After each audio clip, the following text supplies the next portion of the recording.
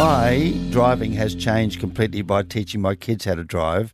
I now indicate into a roundabout, which I did before, and out of a roundabout as well. Funny you should say that because my son is on his L's and apparently that's a thing with That's a driving thing, instructors. Also, going towards the on-ramp down at Cornwall Street, if there's a stop sign there and you are not allowed to look at the traffic as you approach the stop sign, you'll in fact fail your driving test. No.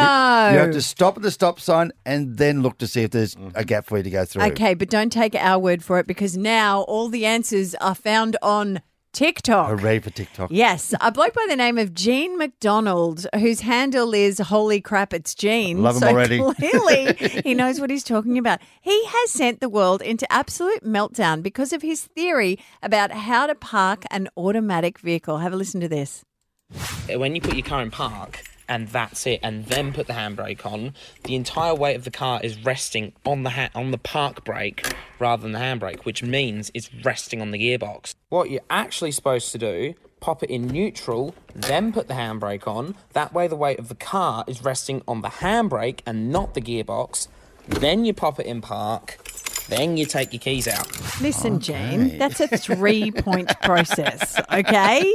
I am hard-pressed at times unless I'm on a hill to remember to actually put the handbrake on sometimes. Yeah. So, no, I don't think that's necessary. And most recent cars I've owned, if you hit a hill anyway, it'll sit back in itself. Yeah. Instead, they'll roll back down, then have to do a clutch start as I used to do with my manual car. And it makes you feel like it's actually engaged. Mm-hmm. You kind of roll back a little bit. Anyway, then he starts to talk about what happens if you're at a set of traffic lights.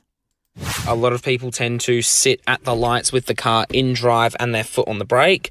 This isn't as much of a problem if you're only sat at the lights for a short period of time, but if the lights have just gone red, you're going to be sat there for a while. Put the car in neutral, that way it's not wearing out your gearbox. Okay, so Bobby, tomorrow morning, what about 4 o'clock, you and I will be down at the usual Cornwall Street there next to each other. We'll try and master that. You know what's going to happen. Why? I'm going to take the handbrake off and go, vroom! Because that's one of the longest red lights in the city, isn't it? Yeah, but hang on, he's forgotten one major thing. What's that? You've also got a foot brake. Yeah. Don't you put your foot on the brake and then you engage it into park and then you put the handbrake on? You're going to need to write those down for me, Robin. No, this guy's an idiot.